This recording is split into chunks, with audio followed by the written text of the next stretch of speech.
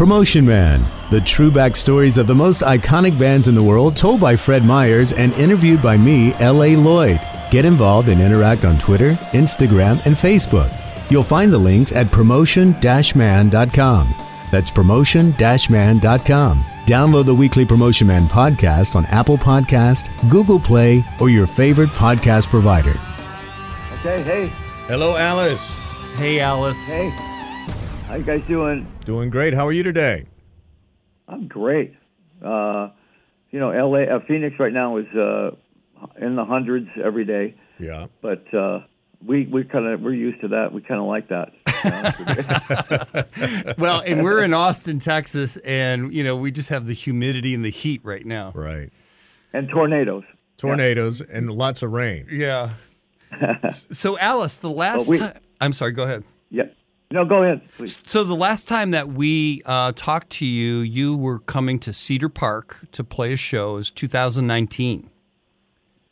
Yes. Wow. That seems like an eternity ago. It does. Right? And I have to tell you, it was such a great show. I mean, it was such a great show. And then we had a chance. Well, that band is like handpicked. I mean, everybody in that band, and not only are they the best players, but they're all best friends. Nice. Which makes life for me so easy because everybody is always laughing. You never hear any ego trips.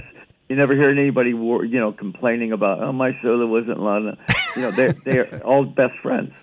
Well, you can tell because there's definitely a great energy up there. And when I met you backstage, I had said to you, I said, Alice, that band is great. And you said to me, I'm not stupid. Well,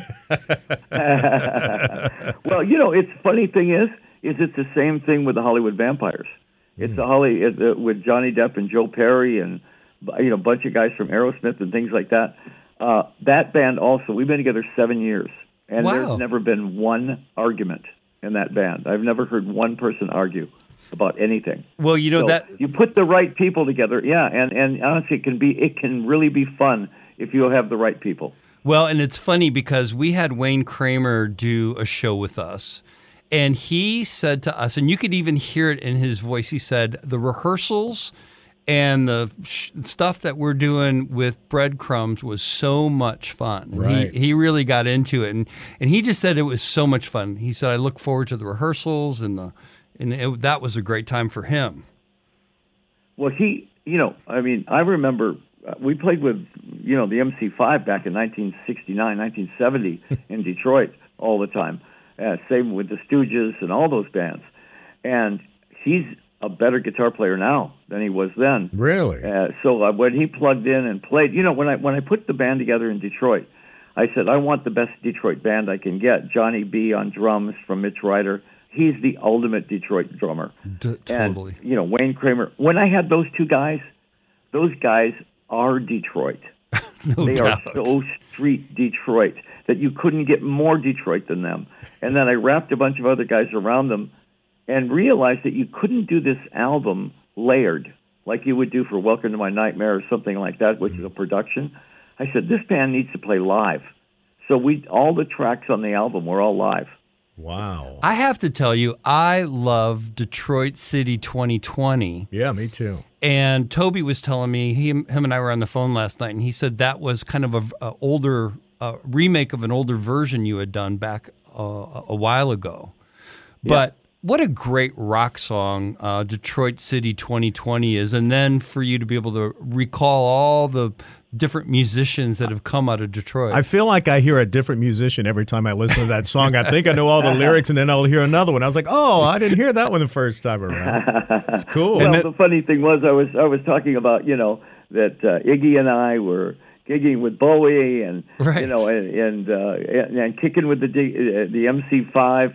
And I was talking about how Eminem and Kid Rock and the Posse were children when we were doing this. Exactly. They were kids. They were just kids. That's right.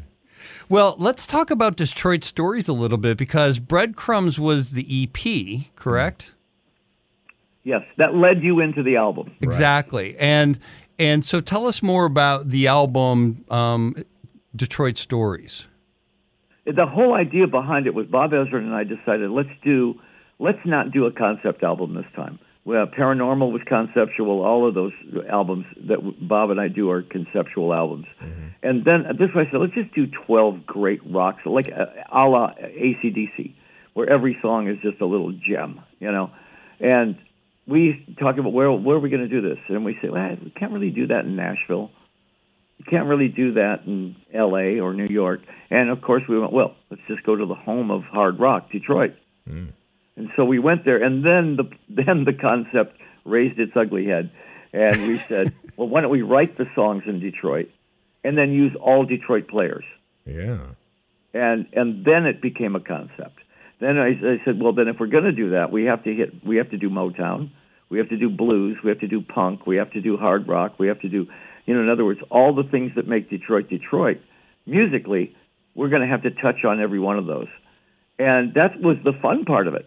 You take a song like $1,000 High Heel Shoes, which was a rock song, and add horns, Detroit horns to it, and Sister Sledge on background singing, and you got a Motown song. Wow.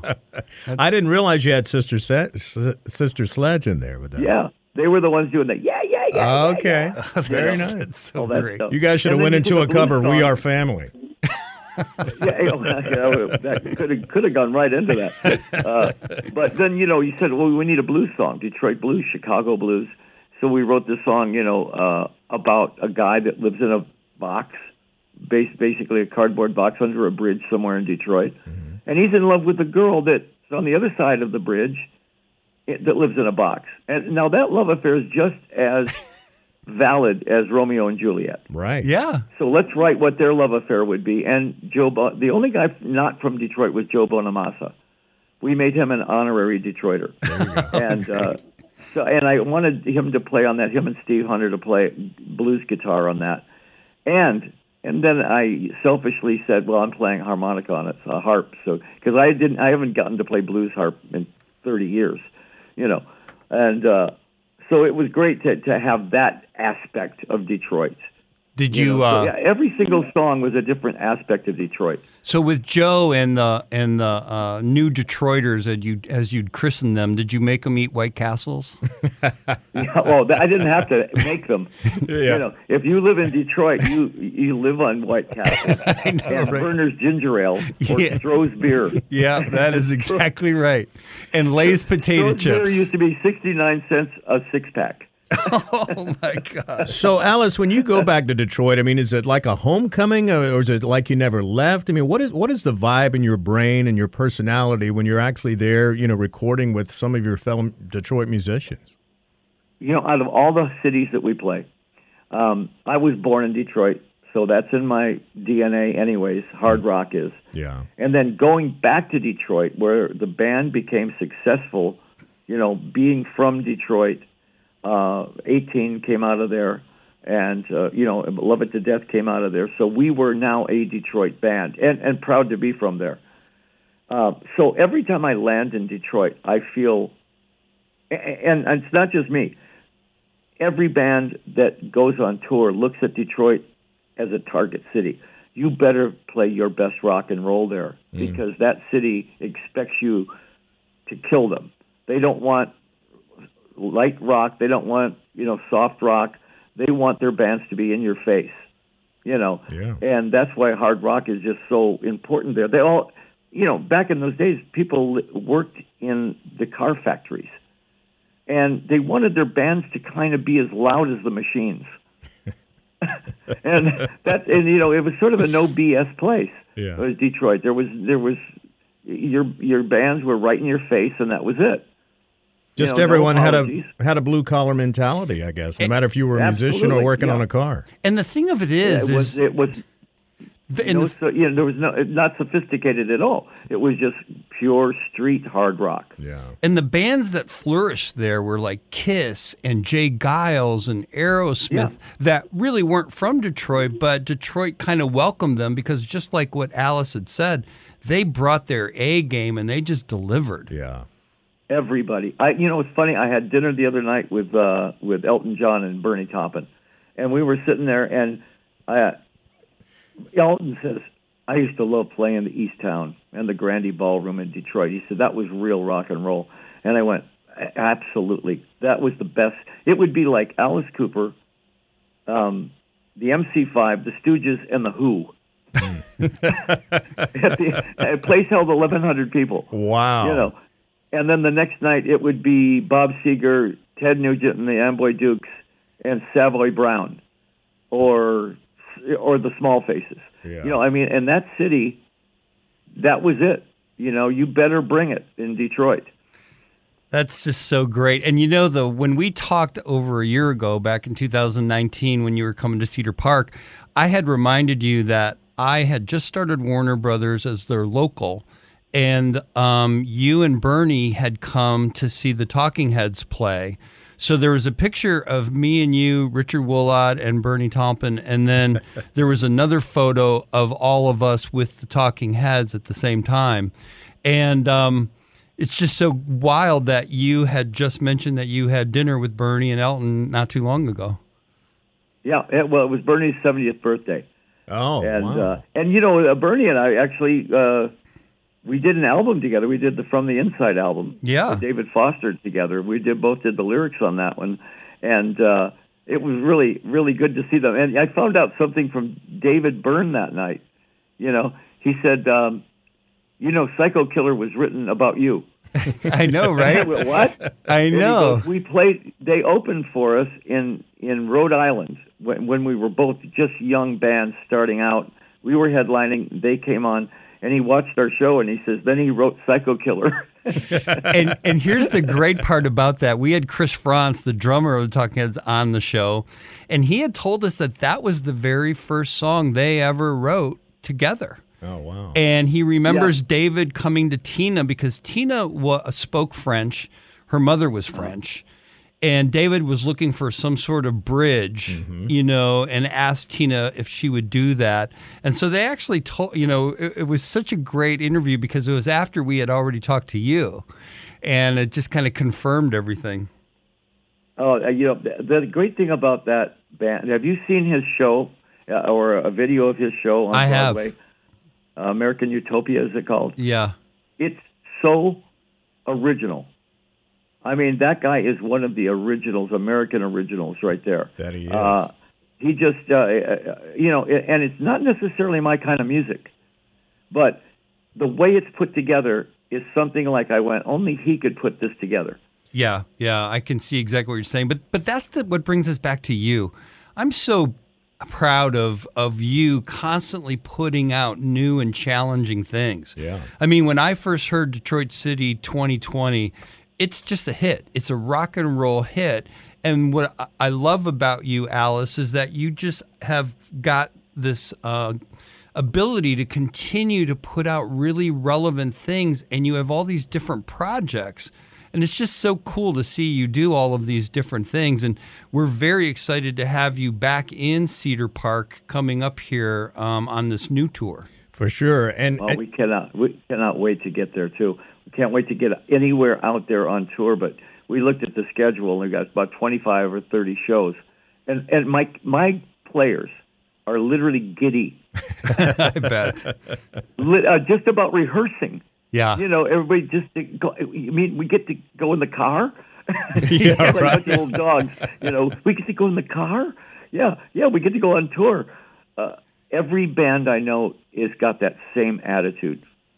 Well, everybody cannot wait to get out there. You know, we brought up Kiss a little bit, and of course, Ace Frehley is going to be your support act there. So, you know, tell me your relationship with him. Obviously, we go back to the original Kiss days, but how about in the modern day? What's your relationship with him now? Well, you know, it's one of those things where you look for rock guys that are rock and roll guys, and you know, that's one guy that you could depend on every single night to bring it. Right. You know, and so we've worked with him before. We last year it was gonna be us and Tesla and Lita Ford. Oh, wow. Well, I personally wanted to see Lita Ford and Nita on stage together. Yes. Nita Strauss. I mean, she's voted like guitarist of the decade. She's so good. And those two blondes together with guitars, they're both killer players. Wow. And I just think that's a great little package. But Ace, you know, I mean, we've worked with him before. And first of all, the funny thing is that if you look at the bands that opened for us, every single one became superstars. Yep. We took out Guns N' Roses, we took out AC/DC, we took out ZZ Top, Blondie. The list goes on and on and on, and every single one of the acts that opened for us ended up being a major star. So everybody was kind of looking for that place. Let's open for Alice because it's a good luck spot. Yeah, right. Well, no doubt about it. Now, I have to tell you something. We had Danny Zelisko on a couple weeks ago. That was great. Oh, I'll pray for you. oh, my God. He was so funny. And he had told the funniest story that I don't know if you've heard it or not. So I wanted to tell you because he was just getting introduced to the whole concert promoter thing. And Bill Graham had him come in to help.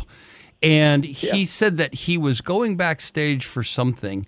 And Bill Graham and Shep Gordon were in this all-out fight. And he said it spilled from one room to another room to another room. Oh, yeah.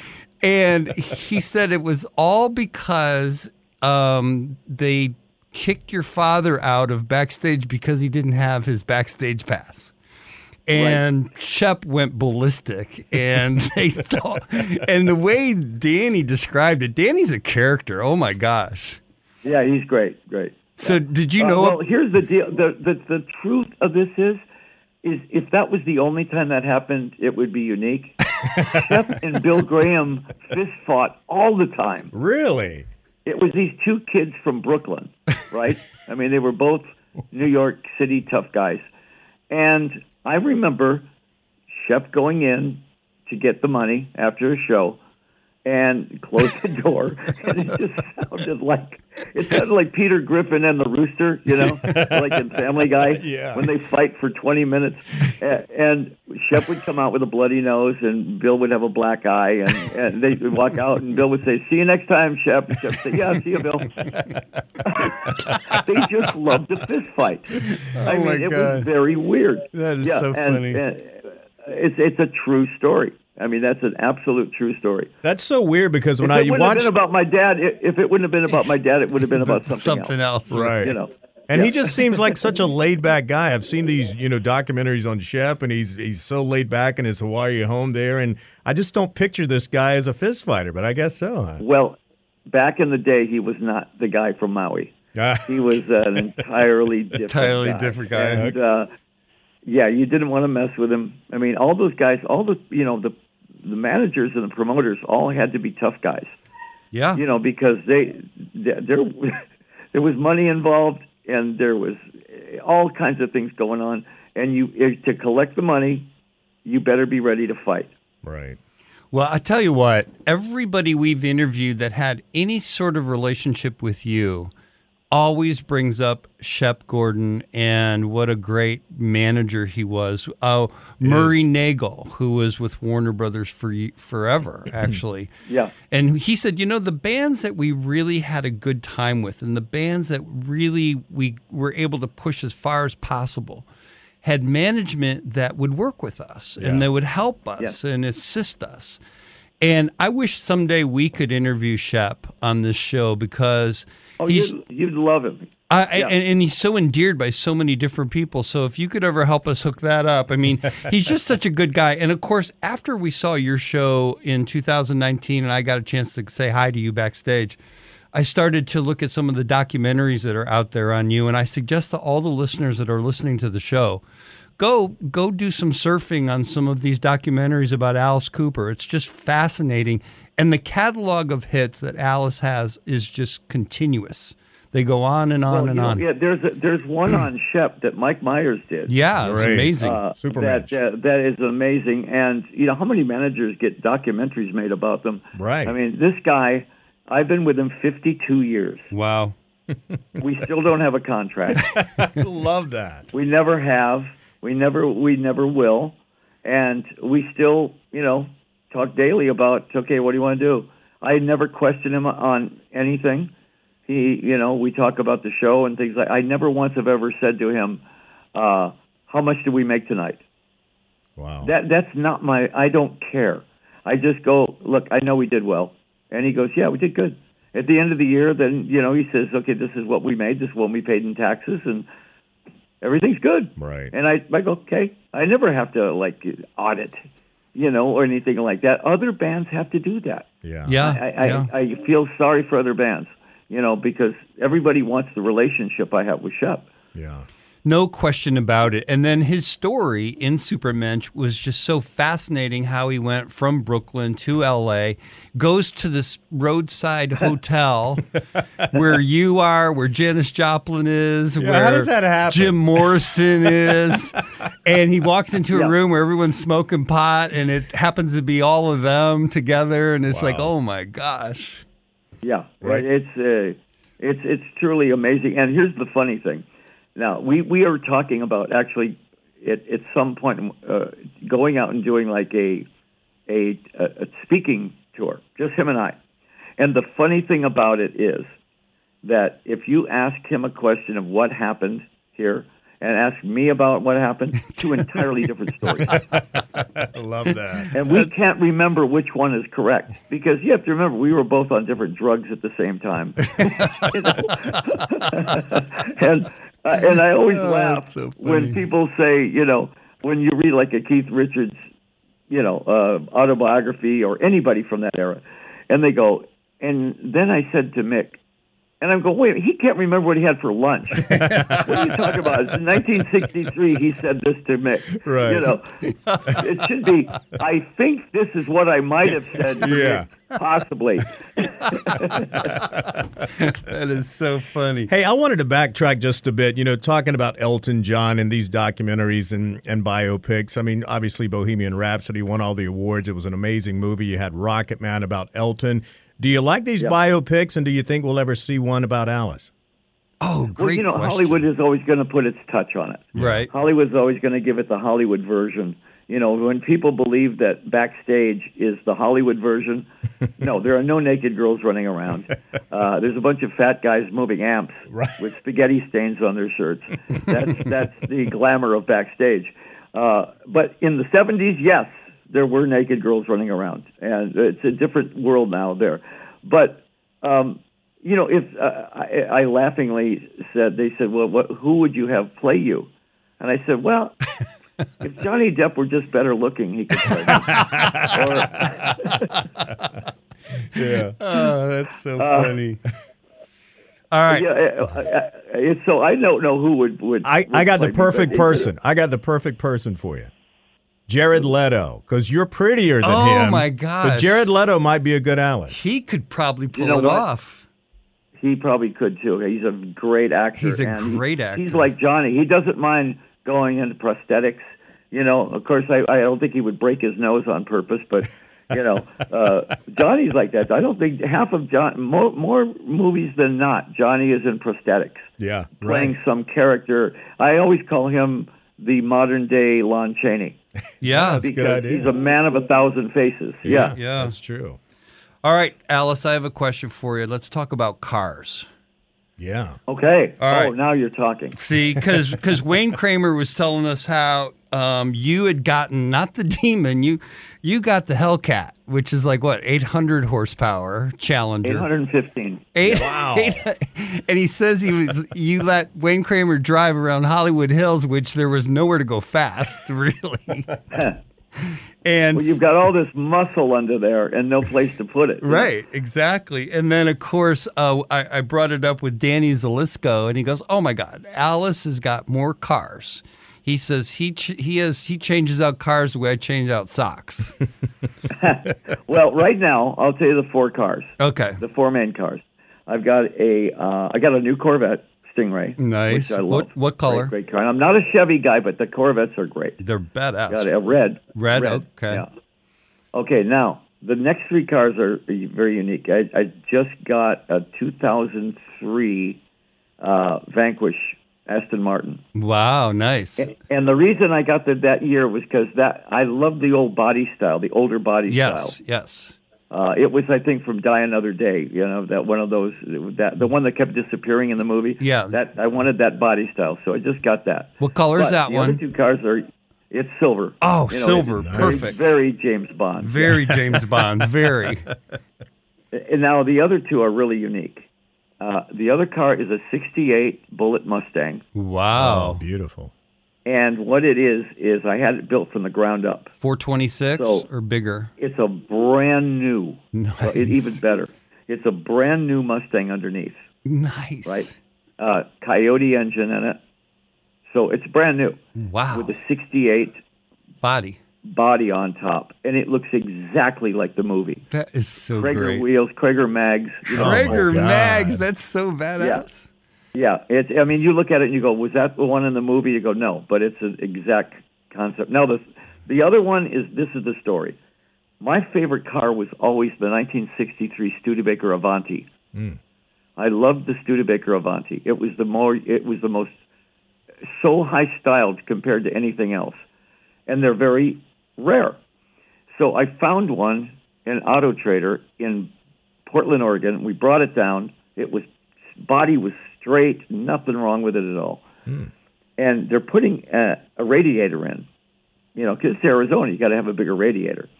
And there's some older guy standing there looking at the car, and he goes, "Whose car is this?" It's a white one with turquoise interior, right? Oh, nice. And that guy says, "It's Alice Cooper's," and he goes, "FBI." And everybody went, "What?" And he goes, No, I'm retired. Let me check. He says, "Let me check the VIN number on this." Checks the VIN number, and he says, "In 1965, I busted a Soviet spy in this car." No way. No And way. everybody went, "What?" And he says, the guy's name was Markov. He was KGB.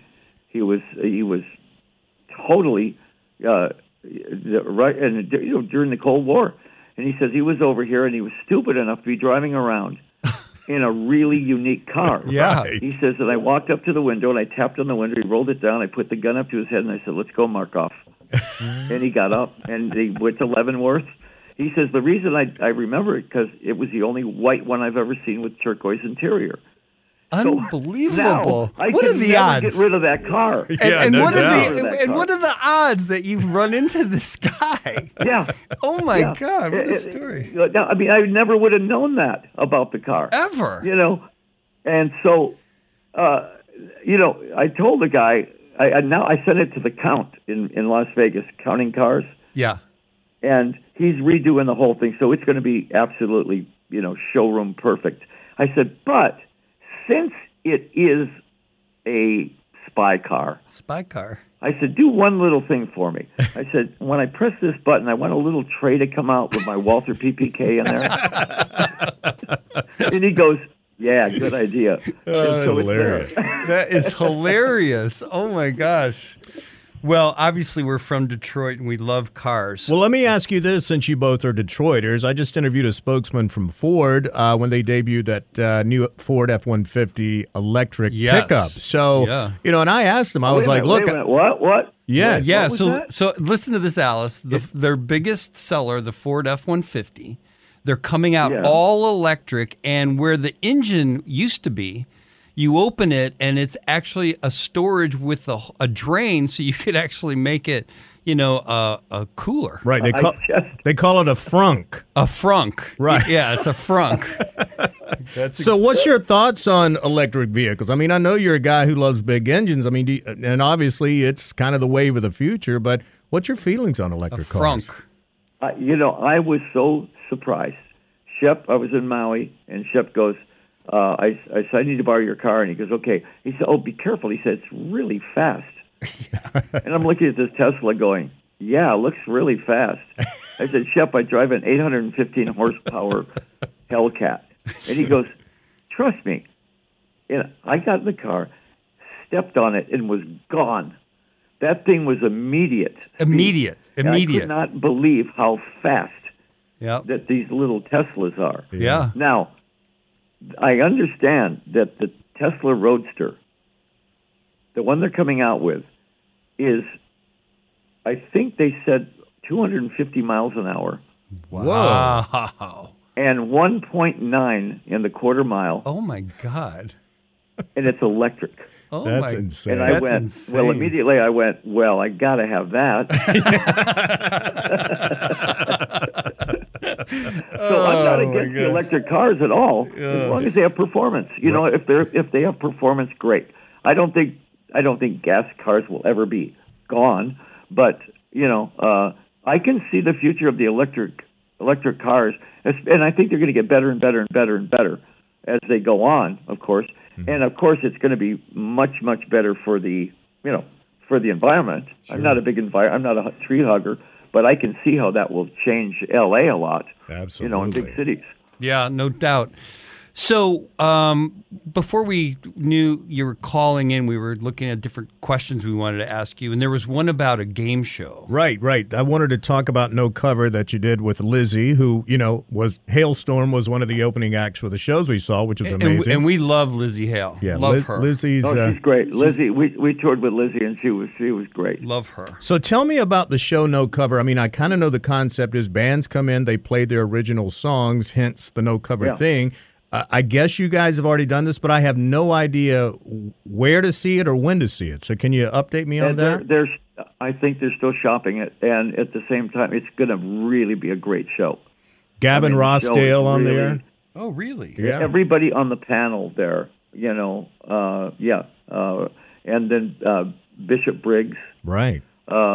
Was there, and how did this feel different when you look at American Idol or The Voice? I mean, obviously they're rock acts and they're doing original stuff, but you know, how did it feel different for you being on a panel there?